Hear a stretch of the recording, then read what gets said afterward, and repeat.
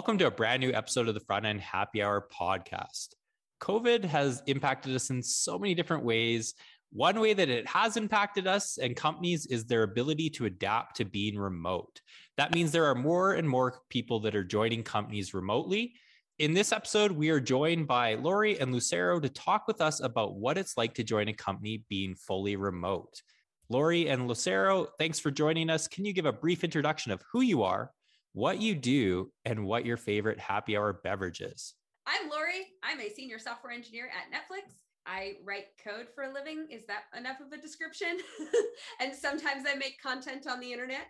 And my favorite happy hour drink is probably a mocktail, ideally one with citrus flavors. Ooh, I like that. I'm Lucero Carmona. I'm a software engineering manager at Netflix, and my favorite front or happy hour drink is a stout. So very chocolatey imperial stout. Nice. Do you have a favorite? Right now, I'm drinking Anderson Valley's Huge Arker, which is a bourbon barrel aged one. That'd be good. Let's also give introductions of today's panelists. Jem, you want to start it off? Jem Young, software engineering manager at Netflix. Shirley Wu, what is my title?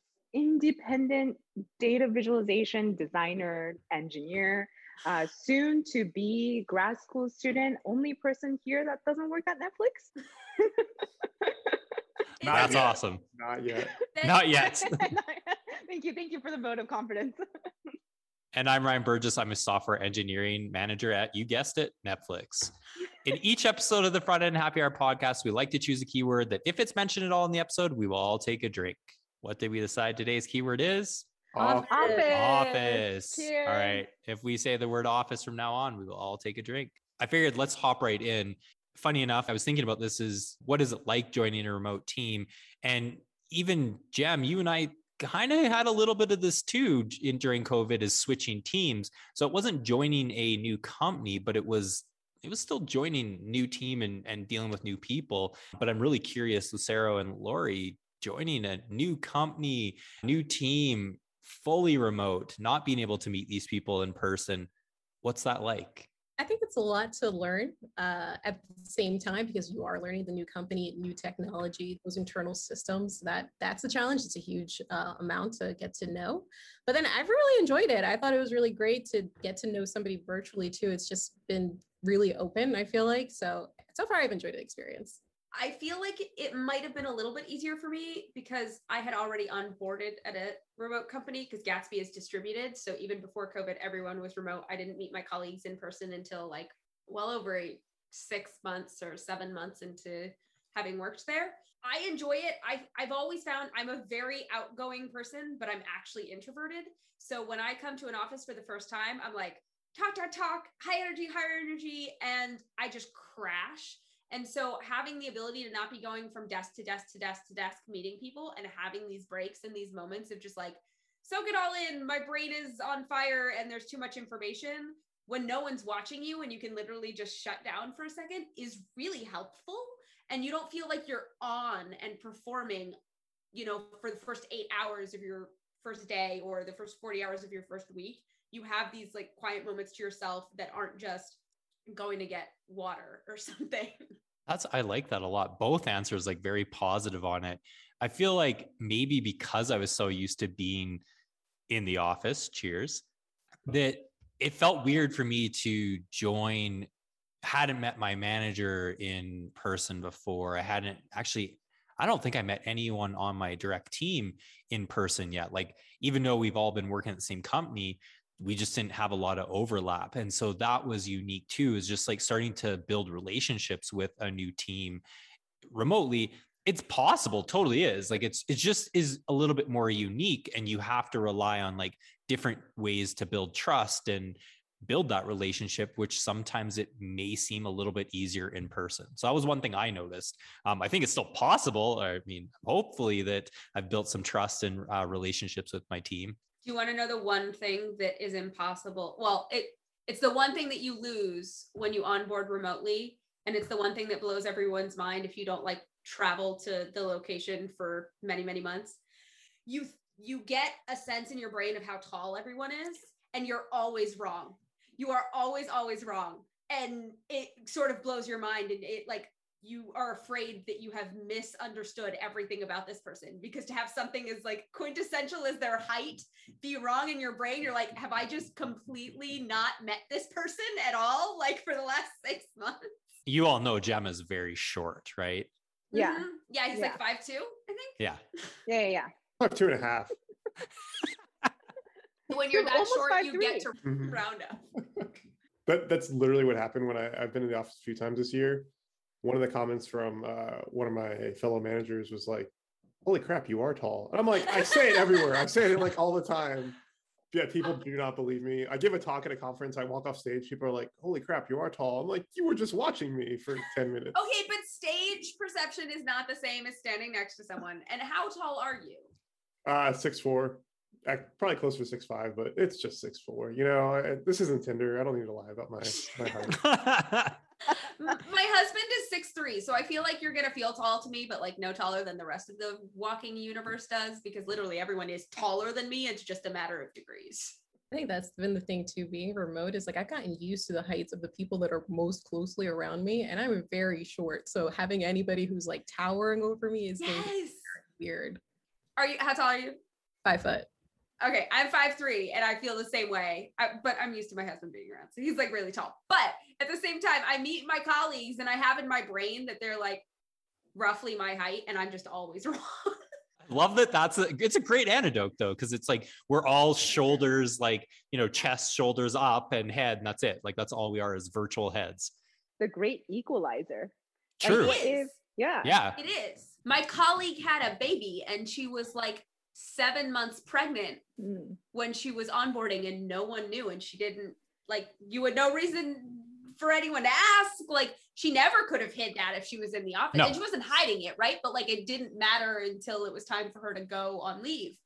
So I think it's not that you're hiding it either. It's literally Right. like there's this awkward stage too where you feel, I mean, I'm not a woman, but definitely have heard the feelings of like you're kind of getting a little bit bigger, and it's like it's that point where they're like, is that person pregnant or are they not? And people aren't going to ask you that. And so that's kind of awkward. You're still being in the office. I say all this because my wife was pregnant during COVID, and like same thing is like she didn't have to share that immediately. It wasn't, and it, you know, it's like you still share it. You're not hiding anything, but you just have a little more freedom on that side. And I think that is an equal balancer. That's really a great point. And for the record, your wife and I probably looked the same at that point, because she was growing a baby, and I was eating COVID junk food. So it really it all evened out. All right. So we've mentioned some positives. There is some challenges. Come on, there are some challenges. I'm curious of hearing your thoughts on what the challenges are. Differences of being remote or being in an office. Cheers. Oh, cheers. My first instinct is internet. Internet is not always the most trustworthy thing. It can be laggy. And what's really, really hard, even if you decide to turn on video for a conversation, lag can make it almost impossible to have a conversation, because you're trying not to talk over someone, and then you are talking over someone, and it's just really uncomfortable and awkward, and it feels frustrating. And so you cut the conversation short and maybe don't get to the things you want to get to. And if that's your first few interactions with someone and they're just having like a bad internet week or whatever it is, that can be really frustrating, because you literally have no other options.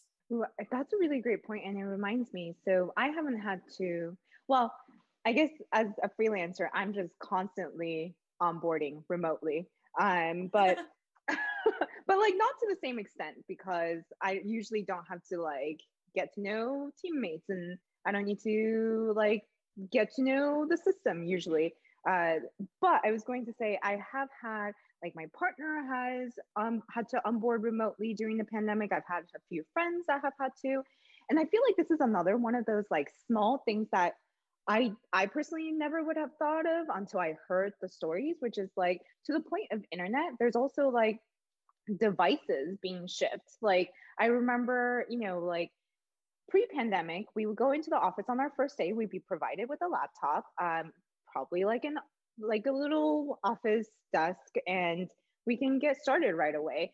I know that my husband had to wait like 3 days because there was some like, and this was also, you know, last summer where like all of the shipping companies were just going crazy. And so there was like, they tried to deliver, but they delivered to the wrong address. So it had to be recalled back to the East Coast. And then they had to like ship a new one over. So he like couldn't onboard for like 3 days. And so there was like a crazy thing where like, and because it was a big enough company, they were having orientation that week. So his manager had to like call, screen share with him the orientation that was happening, because like he couldn't access it without having the device. I've also heard of other friends where like their laptop was stolen on the way to them, and so they like couldn't, start on the first day. So yeah, things that we have never thought of, I think, for starting remotely. Yeah, it's delicate in terms of like, there's so many things that can go wrong, that any one of those things going wrong completely ruins the flow of how you're operating. I think also, I mean, time zones and location wise, that's another one that I felt heavily, because I like to just be able to just jump in. If there's like an event going on, I want to have that option to be there. And sometimes that's not possible. Lucero, on time zones, can you speak a bit more on that and what the challenges are? Yeah, I mean, I love mornings because mornings are so flexible and you're able to really prepare, which is really good. And also like do a lot of errands and running and all that stuff has been really great. But sometimes it goes a little bit later in the day than you expect it to. And I feel like, as a manager, you want to be there. Like you want to make sure that people feel supported and that you're available, but it's a little bit taxing if it's too consistent. On the flip side of that, I mean, also on time zones and working late, but as the like IC of the conversation, my manager has been super, super clear with me. He's like, you are not to be at your desk past 6:30 your time, period, hard line. So it's been, we actually noticed, like, this is the other thing, it's fragile. Like my colleagues kept scheduling meetings from 6:30 to 7 my time. And I was like, my boss really wants me to hold a hard line for 6:30. I would like to hold a hard line for 6:30, like start my evening, have dinner, all of those things. And they kept scheduling it. And I was like, we got to figure this out. And we realized that I have 2 tools in use. I have Clockwise and I'm on Google Calendar. And Clockwise had one set of working hours and Google Calendar had another set of working hours for me. And so it was showing me as available past the time that I had set in the other tool, and they weren't in sync. And so I had to go in and fix it. And we realized that all of a sudden that solved the problem. It moved my end date a half hour earlier, which is where it should have been and all of that. And on Fridays, I work East Coast hours, like 9 to 5 and all of those things. But the time zone thing is really interesting for me because I'm used to having colleagues in Europe, and I would start my day really early and end my day really early. But now I'm starting my day really late and ending my day later. And my husband works with teams in Africa and Europe. So he starts really early and ends really early. So it's all like, it's weird. And people have asked me about it. And they're like, why do you work remote? Why wouldn't you work in the office? I'm like, because I literally couldn't do my job or work with my team unless I was going to pick up and move to California. So it is absolutely an overall benefit. But yeah, time zones are freaking hard, especially when they're heavily weighted in one direction. I worry about that even more so once there's more hybrid work too, where there is people in the building that the company exists at, and then people being remote. It's just going to be even more difficult, I think, because people are just going to naturally feel like, well, I'm here from that 9 to 5 time. Hybrid is harder than distributed without a question. And right now we're almost exclusively distributed, and it's going to be really interesting to see. I actually wonder if it's going to start becoming team centric, where you have entire teams that are remote and entire teams that are in person, depending on what people's interests are, which becomes another element of like, are you interested in this technology? Are you interested in this mission statement? Are you interested in living in California and, within community distance to the office, or are you going to live somewhere else? And does that affect which teams are open to you? It already sort of does, but it might get even more so. Oh no! Cheers. I think it is interesting. Like, I think that when you bring the hybrid piece to it, I think it's teams almost need to have almost 50-50 split. Like, you don't want to be the only one. I mean, I want us to do great, like the ones that are maybe within commuting distance to an office. Cheers. I want us to try and make sure that we're thinking about people that who are remote, but it is going to be a challenge. Like, and we need to get good at that. I am curious, maybe even on those points, like what are some of the challenges that for me, like I already foresee that the time zone points, but also just even the water cooler conversation that everyone keeps referencing, or lunches, that those conversations happen and you might be left out of them. And so how do you get that context and making sure that your team is providing that to you too? But are there other challenges that you foresee as people start going back to an actual location? Another challenge is having been to the office and talking to a lot of mostly other managers in the office right now, which is pretty funny. But one-on-ones are just more productive in person. Like it's not a knock against virtual. It's just, you can see body language. You can tell when someone wants to speak and they aren't, versus now I can only see the top half of everybody. There is an entire lifetime of our human perceptions based on how people communicate, which is a lot more than what they're saying. It's how they're sitting. It's they're tapping their fingers, all the stuff we can't see over virtual. So all of the one-on-ones I've had in person, I'm just like, oh, okay, this is a conversation now. Not saying virtual, it doesn't work. It's just, it's a different tone, I would say, versus the ones I've had in the office are more informal. And that's a challenge that as a manager, I need to overcome and work a lot harder to understand what people are saying and like understand like the subtle nuances of body language or things like that. Yeah, that's for me, that's a definite challenge to overcome. You have to drink twice, by the way. He said it twice, but I didn't want to interrupt him. Cheers. No, we all got to drink twice. That must be especially challenging if someone decides to mute themselves, because then like because maybe we don't want, some distracting noise. But like, what if we were tapping our fingers and then that gets muted and you don't get that signal? Like if someone chooses to turn off their camera because maybe their Wi-Fi is bad and you can't actually see, like you lose that whole body language. All of that is really challenging. Or you have people in the background that have kids showing up and interrupting your meetings, and that's adorable. That's though. a value add. That's called a value definitely add. a value add. You're getting more information that way. Yeah, that is true. You get pets.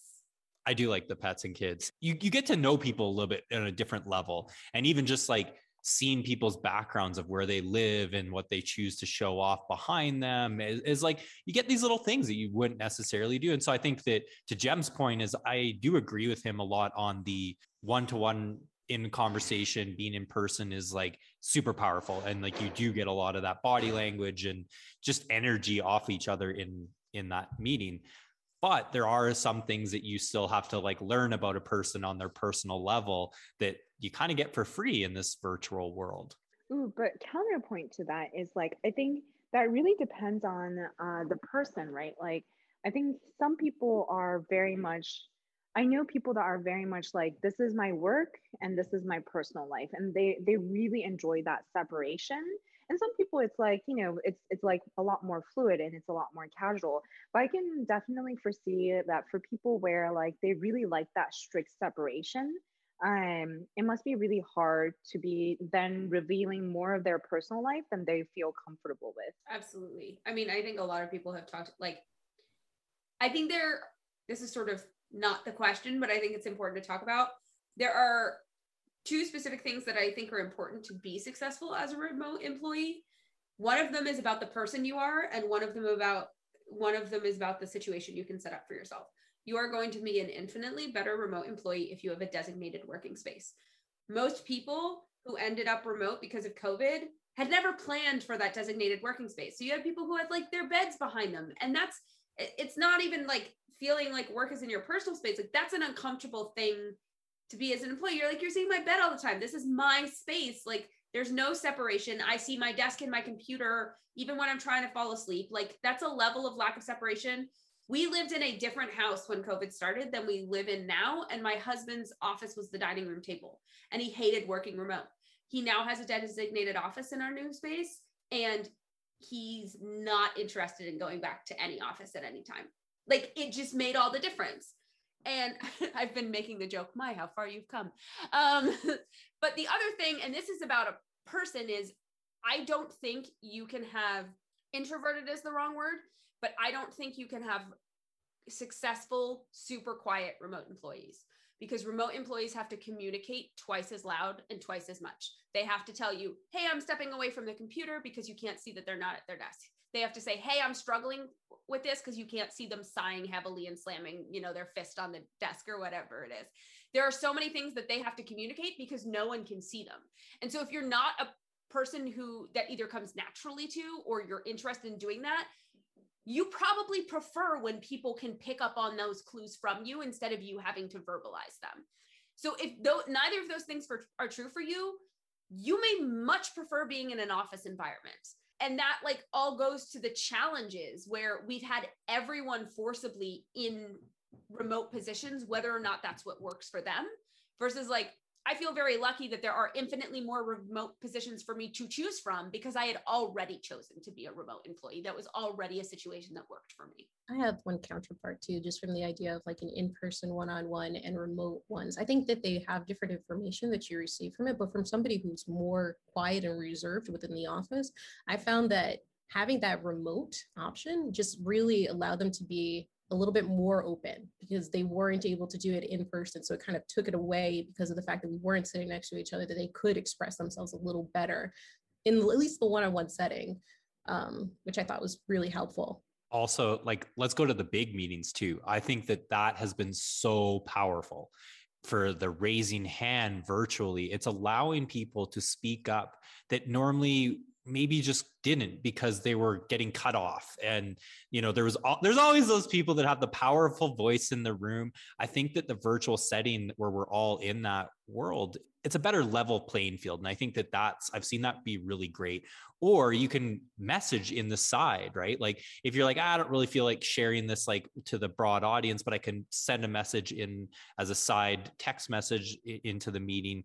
That's really powerful. I think that I'm seeing people contribute to meetings that may not have in the past. And I think that's awesome. We're hearing more opinions from others that may not have felt as comfortable speaking up. So that's cool. That reminds me actually of an experience I recently had where it was actually a book club. It's called DataViz Book Club. But it was such an interesting format because instead of, virtually gathering in a video call, it's actually all in a document. And it's not Google Docs, but it's very similar. And the way that it's structured is that the organizer has maybe 3 questions about the book. And instead of it being we have all of these awkward stepping on each other as we're trying to speak and we kind of, we accidentally speak over each other. Everybody just, they just type out their responses. Each person, they start a new bullet point and they'll be oh, this is what I thought about this book. Or they might introduce themselves and then start a bullet point being oh, my name is Shirley. This is what I do. And that was so cool because in the span of an hour and a half, there's just so much discussion that can happen. And there's so much information sharing that can happen because now the conversation is happening almost asynchronously. So it was a very interesting, there was a main document where everybody was typing in their responses to the questions. And then actually it was so funny because then people would chain bullet points as responses. Basically, I guess it was live asynchronous Reddit. Ish. And then there was a chat on the side that you can have casual conversation. So interesting. I don't know if that's something that will work in a meeting, but if it's a ideas gathering meeting, I would imagine that would be a really cool format to try.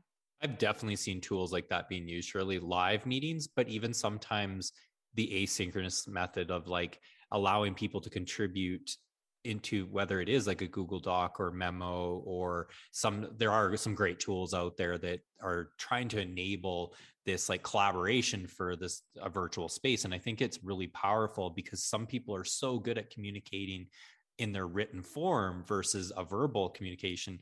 There's differences there. And so you can be more effective sometimes just communicating in written form. To be honest, a lot of what we're saying right now is communication is going to be what makes or breaks this, especially in a hybrid or being remote, doesn't matter. Communication has always been important.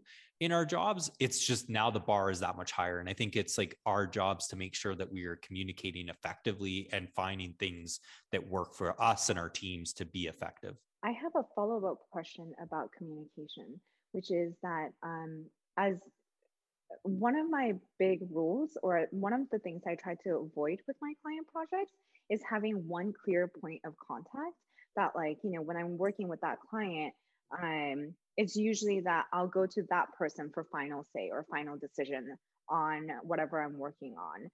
And the last client project I had 3 points of contact. And that was something that, like, was kind of a learning experience to learn to manage. So then my question is there something similar for you when you're onboarding to like a new team where presumably you probably have like your manager, that's your main point of contact, but then like, what if you had also a technical lead that you had to work with, or like just do you end up having multiple points of contact? And then is that, I would imagine that that's harder remotely versus like in office, because I would imagine if it was in office and I had multiple points of contact, I may just like talk to one person, then run to the other person and talk to that person, and then like just like try to catch them in the office, versus I would imagine that'd be a lot harder remotely.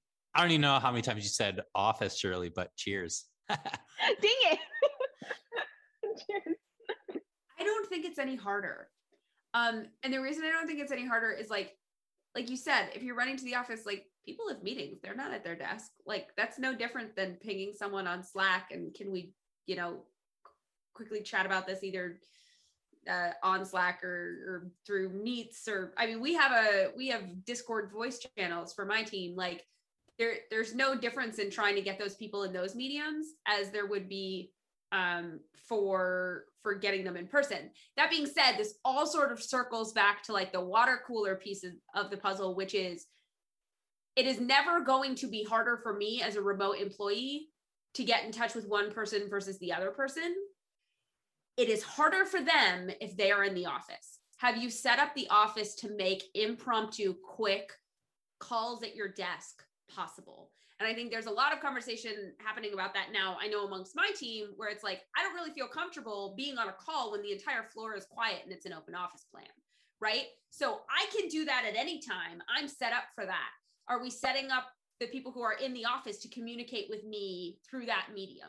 Like that's a big open question. Can they communicate with the person who sits next to them just as well as they can communicate with me through their computer? And there's never usually enough offices. I mean, when everybody comes back, it's always a mad rush to see if anybody could even find that space. Yeah. And so it's like, maybe you need to redo the open office plan and like give people very soundproof sort of things, or there's some idea of like, I don't know what it's called, like a phone booth or something where you can have these like things where people can go in, which feels better, I guess, but like how many of them can you have? Can you fit more than one person in there at the same time? Like, well, I mean, we do have these. They exist today. I know you haven't seen The Office yet. No, cheers. We do have these, which are great. There's some that are very single, and like I saw Jem shaking his head. Yes, you were a single person. You're not going to put anyone else in there with you. But then we have ones that are a little larger where you could fit two people sitting comfortably. I think even a little bit bigger than that too, where you could fit a couple more people. And so you can have, it's like sitting at like a table across from each other in this sound booth. It is soundproof too. Like it's wild. Wow. It feels like you're just like sucked all the air out and it's like just silent in there. It's kind of, it's weird. I don't mind it, but it's weird. It is eerie. You can fit one Jem. Yeah, true. I guess that's why Jem's shaking his head. He's like, no, even the big ones, I can't fit multiple they're people so small. You wouldn't want to be in there, and they're hot, and they're not. I feel like, Jem, we've recorded a podcast, just you and I, in one before, so it is possible. I think we sat across from each other. We did the overrated, underrated episode. Yes, exactly. I don't remember what number episode that was. Probably like episode 50. I don't even know. I think one thing we haven't brought up, and Laura, you're kind of talking about it to a degree, is you can't tell mood remotely. Like you can't feel the mood of an office, the mood of a team, but that's a real thing. Like you ever walk into a business and you're like, this has a weird vibe. Oh yeah. Or you walk into an office, you're like, what happened? Did someone get let go? Or is everybody jubilant because someone's having a baby? Or you miss that. And that's like managing a team remotely. That's something I've struggled with, is like, how do I tell the mood of my team other than like one-on-ones and team meetings? Like, how do I tell things are going well, things aren't going well? I can ping them on Slack, but people are going to be like, hey, how you doing? What's the American answer? Oh, I'm doing fine. It's part of our greeting. So I don't know. I don't know what the solution to that is. And I don't want to force people to be in like a social event when they don't want to be, just so I can gauge their mood, because that's very selfish. But can I give you a recommendation? Yes, please. So my old team did this, and it sounds weird at first, and it takes a little bit of getting used to. But if you have any sort of Slack robot for like status or whatever, there was a question at the beginning. I think it was like, "How are you feeling?" or something like that.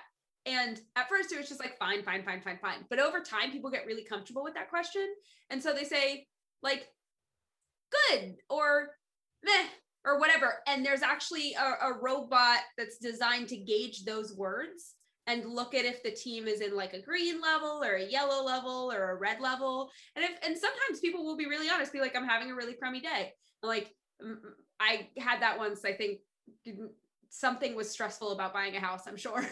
And my manager reached out to me and he's like, "Why don't you take the afternoon and like walk away from your desk and go for a walk? And like, you have one call you have to be on, and you can take that while you're going for a walk or something." And it's not perfect. It's not a perfect substitution for like, you just feel like your team has a mood, but it gives you a lot more of that. And people do get comfortable with it over time. And it gives you some way of gauging the sort of like the things that you can't really say or write or explain. It's just sort of like a vibe. I like that. I mean, that's the thing. I think we have to get comfortable trying different things and trying different tools. It's never going to be like we're trying to make up for something that was like in person versus being remote. And I don't think we have to look at it that way. It's like, how do we figure this out and be effective? So it's like, to Jem's point of like measuring the room, it's like, I'm not going to force everyone to just like go to the social event so that I can get that. But it's like, are there ways in which still gives you those signals? And I think that still is something that we're learning. I think there are solutions, but it's like, it's still figuring that out, what works for you and your team. I've noticed like Lori mentioning her manager a lot, and like, Lori, your manager sounds awesome. Wait, who is is it Ryan? It's not. No. He's great though. He is great. Admittedly, the manager I was just mentioning is my last manager at my last company, but I have previously mentioned my manager at Netflix, and yes, he is awesome. I can give him a shout out, right? Is that against the rules? Absolutely. Give him a shout out. He's great. My manager is Vasanth, and he's awesome, and he's never had a remote employee before, and he's spent so much time trying to make my colleague, who's also remote, our experience is really collaborative and wonderful. So shout out to Vasanth. He's great. Our manager was the same way for Sean. He's been really great. Sean's great too, by the way. I'm just like going to say that as well.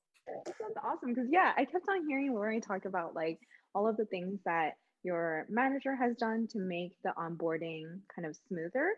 So then I guess the question is like, and I think we've dropped like hints here and there from like kind of, but what are some tactics that you've been using as managers, to the 3 managers in this virtual room? What are tactics that you've been using that, have been working well to like onboard and make your new employees feel more comfortable and welcomed? A couple things that I've found oddly useful is maybe even similar to what Lori was saying on the check-in thing, is early in COVID, it was like we started doing this as a team where we have our private team chat in Slack, like just a channel. And it was just like little things of saying like, good morning, or like, how's it going? Or like, oh, happy Friday. And everyone was chiming in with this. And it wasn't so much measuring the health, but it was replacing what we were usually doing in the office setting, cheers, where you would walk by each other's desks and you would just be like, oh, good morning. And hi, how was the weekend? And so we were doing that as a bit of a replacement, just like kind of just got in the habit of it. It wasn't like we called it out. It was just something we started doing.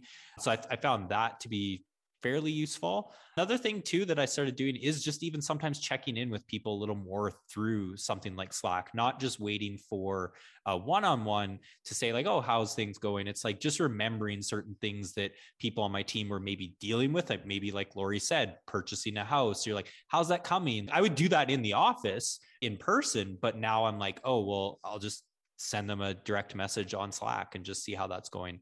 And so I think it's just like looking for ways in which I would operate in a in-person setting and saying like, well, how do I do this a little bit differently?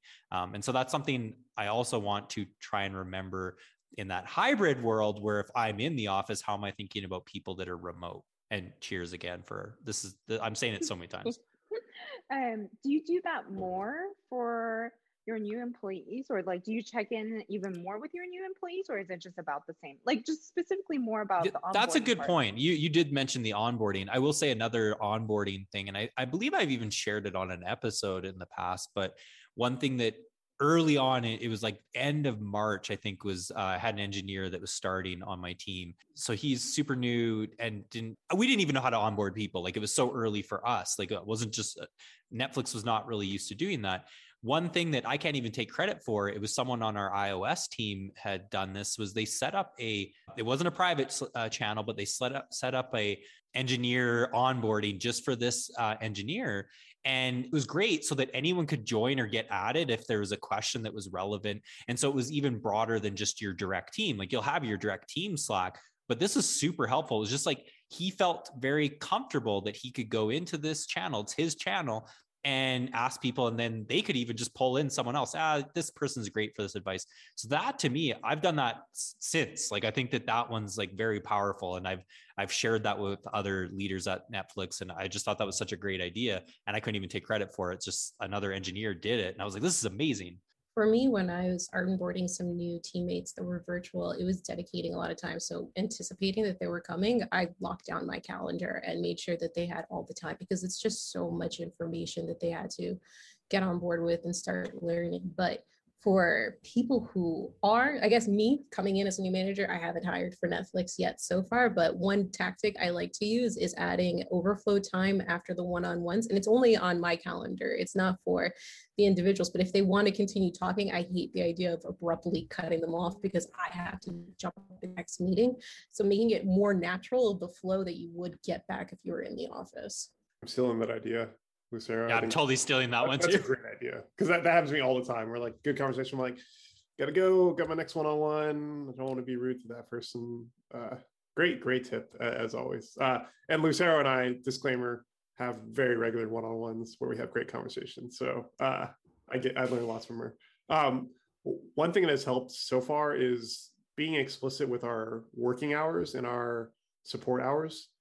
Just as a team, like, hey, what do we think we should all be at our desk generally available? And just being explicit on that, so we're not scheduling 4:00 meetings, which would be 7:00 on the East Coast time, is just really easier to plan your life about. And that way, if you're like, hey, I don't want to bother someone, I don't know what they're doing, it's during working hours. We generally expect people to be at their desk unless they're not. Was really, really helpful, I think, for the team. Well, I don't know. Hopefully, that I'm learning the life of managers. You hope things are useful, and that the team also thinks they're useful. They may not be, but so far that has landed really well. Also, like you said, you got to have regular one-on-ones. I assume every engineering manager now has one-on-ones, but you have to have them. Even if it's painful, even if you're like, I've got nothing to talk about, you fill up the time. You always do, but you just don't know what's going on in people's lives, especially with kids and childcare and house stuff. We all have house stuff to deal with at some point. Just making that time and being thoughtful really goes a long way. And I'd say the last one is, this is a little bit more obscure, but making sure they have the right equipment. The first thing I did was like, hey, how's your laptop? And it turned out like one of my team members is like, the keys suck, and it's really annoying. I have to deal with this every day. So I jiggle the power cord. I'm like, get a new laptop, man. Like just get a new one. I know it's a privilege of working at Netflix where we can do these sort of things, but it's such a minor thing in the grand scheme of the productivity of the team member. Just getting a better laptop, microphone, webcam, it just makes their life easier. And a lot of times people don't realize that it was such a point of like cognitive pain for them, that they're like, oh yeah, this is so much easier with the new laptop. Thanks for pushing me to get that. It's such an easy thing we can do as managers. Can I do a couple things that people helped me with when I onboarded? So there are 3 things that stood out. So one is, obviously I knew I had my manager, but they gave me a buddy on my team who was like designated to not necessarily answering the questions, but hey, who do I ask about this? Because you have no idea what like the triage is like of where you're supposed to go to get answers to certain questions. The second was they put all of my, not all of my onboarding, but like most of my onboarding into this giant, like 10-page doc that was broken up into a bunch of different sections and like first day, first couple days, first week, first month, and it sort of stopped there. But I could take that in my own time. Like I could digest that at a pace. And honestly, for most of those things, I like scanned them and was totally overwhelmed and then knew to come back to them when I had more context and sort of understood what the words all meant and who the players were. And then the last thing, and this is just sort of, I think people forget that a lot of onboarding is fun because it's a new job, but it's also like work things. So my team made a point, and Jem did too, and Ryan did too, of like pinging me and being like, here are the fun things about working at Netflix. Like, make sure you know about this cool thing, or make sure you like go and get some swag, or all of these other things, like the things that you would find out eventually, but it sort of balances out everything that feels overwhelming and daunting with like, there are perks. Like, it's not all work. There's great people and we have fun and we're building an entertainment system. So like, what's not awesome about that? So having that balance was really nice as well. I agree with that. Just the fun things that make the culture of the feel of that company, you get to know it a little bit better. And I love it when people just message of like, hey, you don't know this, but this awesome thing also exists. Like the map of which building has Skittles or M&Ms or peanut M&Ms. Oh yeah, those are like shared secrets that people are like, yeah, you gotta go, you gotta know about this one because the candy is different in this building. And it's really funny is like, so I've hired and onboarded engineers for years at Netflix, and that's something that the buddy system has been around way before remote. And like same thing with like that massive doc of like for what to expect on your first day, week, month, 6 months.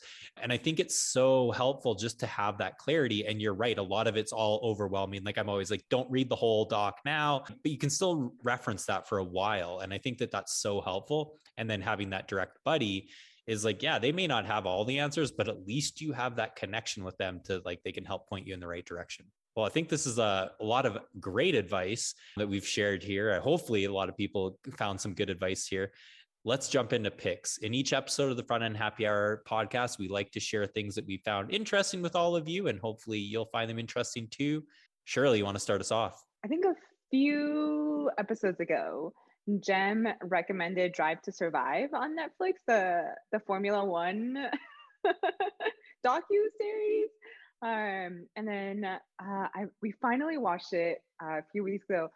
Oh my God, I 1,000% agree with Jem. Holy crap. But I'm going in as someone that like did not know anything about F1, like never knew about, all of the high stakes drama.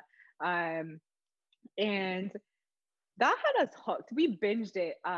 It was, that's all I'm going to say because Jem already did a really great job pitching it. But I'm just +1 into Drive to Survive. The second one is also on Netflix. And it was something that we recently came across, and it's called This Is Pop. And I think is it also a docuseries? I'm not 100% sure, but every episode they kind of like cover either like a genre, I think a genre of music, or like an era in music. So we've only seen the first 2 episodes so far, but I think the first one was about like Boyz II Men and like kind of that rise of boy bands, and how all of the boy groups that came after like really owe it to Boyz II Men. And then the second episode was about Auto-Tune and T-Pain and all the shit that T-Pain got, undeserved because he was awesome, but all of the shit that he got. And I'm really excited for the rest of the episodes, but I just think it's like, as someone that's like, not that well versed in music or music history, it's just been really fun to watch and learn, and just very well produced and entertaining. So highly recommend This Is Pop. And I have one final one that is an anti-pick. This is the first time I've ever done an anti-pick. Is this the first time ever that someone's done an anti-pick? Jem does them all the time. But those are still like, that's Valley Silicon. This is just a straight anti-pick, which is, I think a few episodes ago, again, I recommended this anime called So I'm a Spider, So What?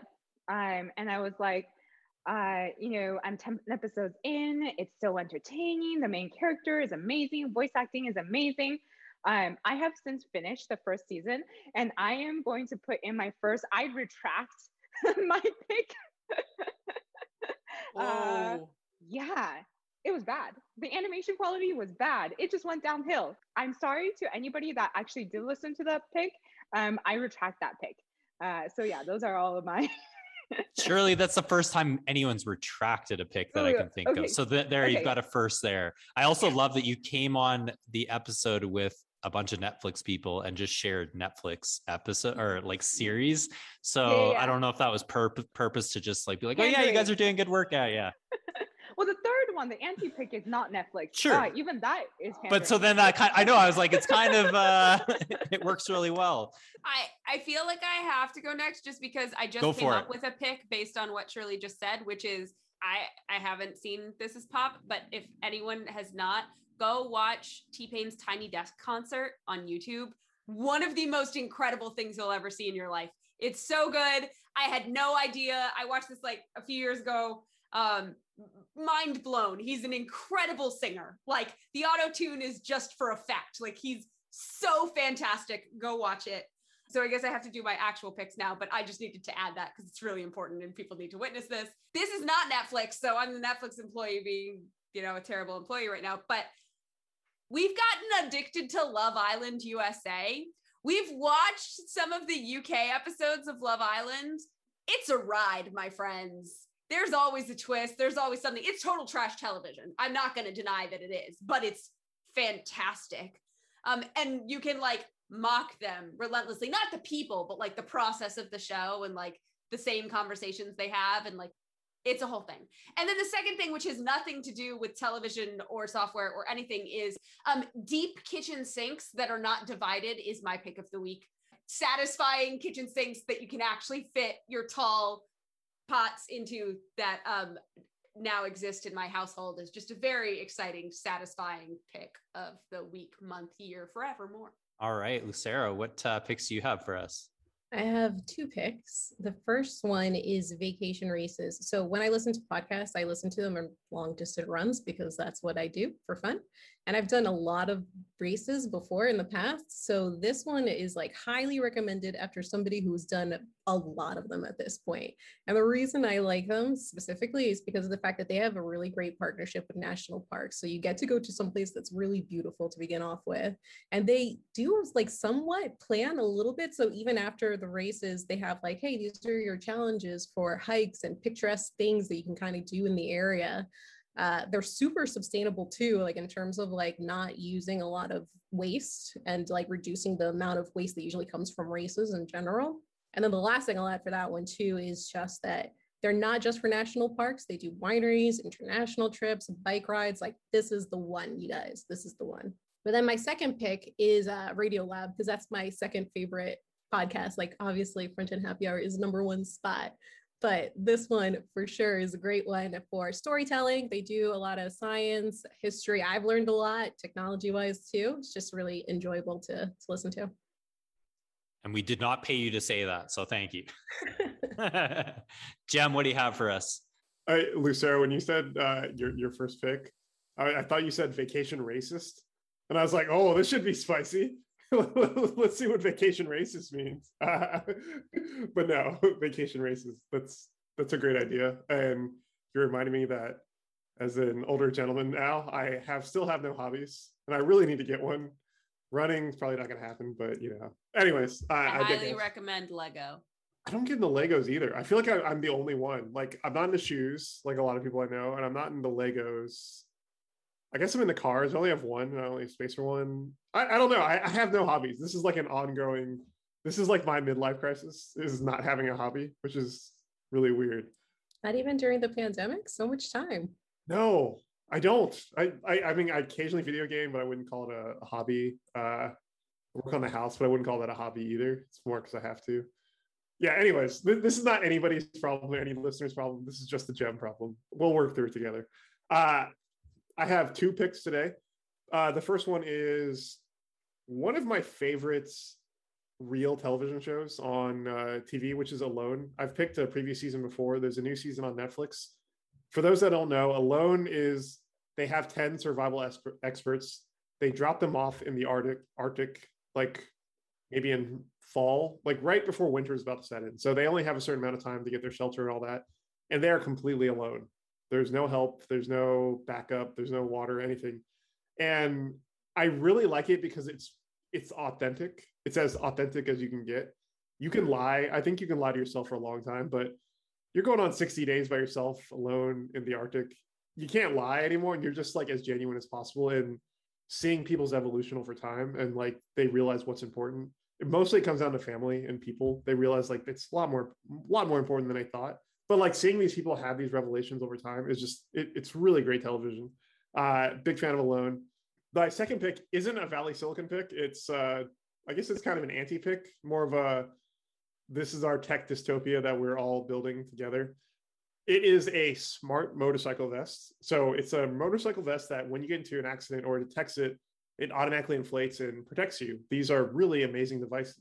However, this one is on a subscription.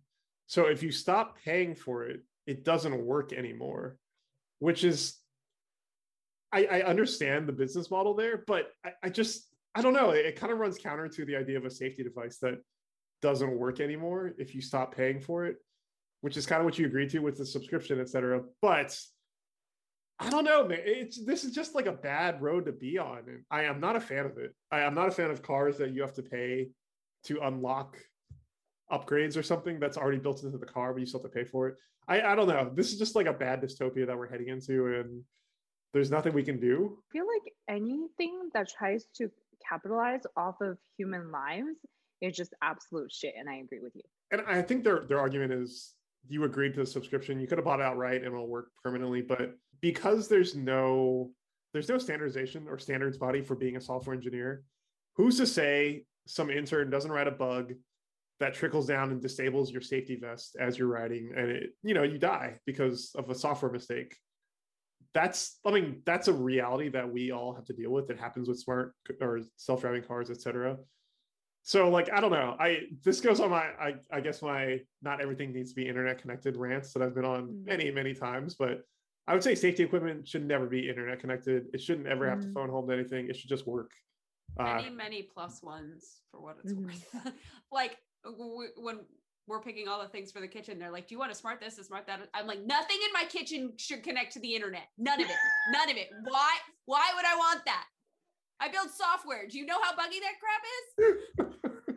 Don't tell Ryan though. He and I are like head to head on this.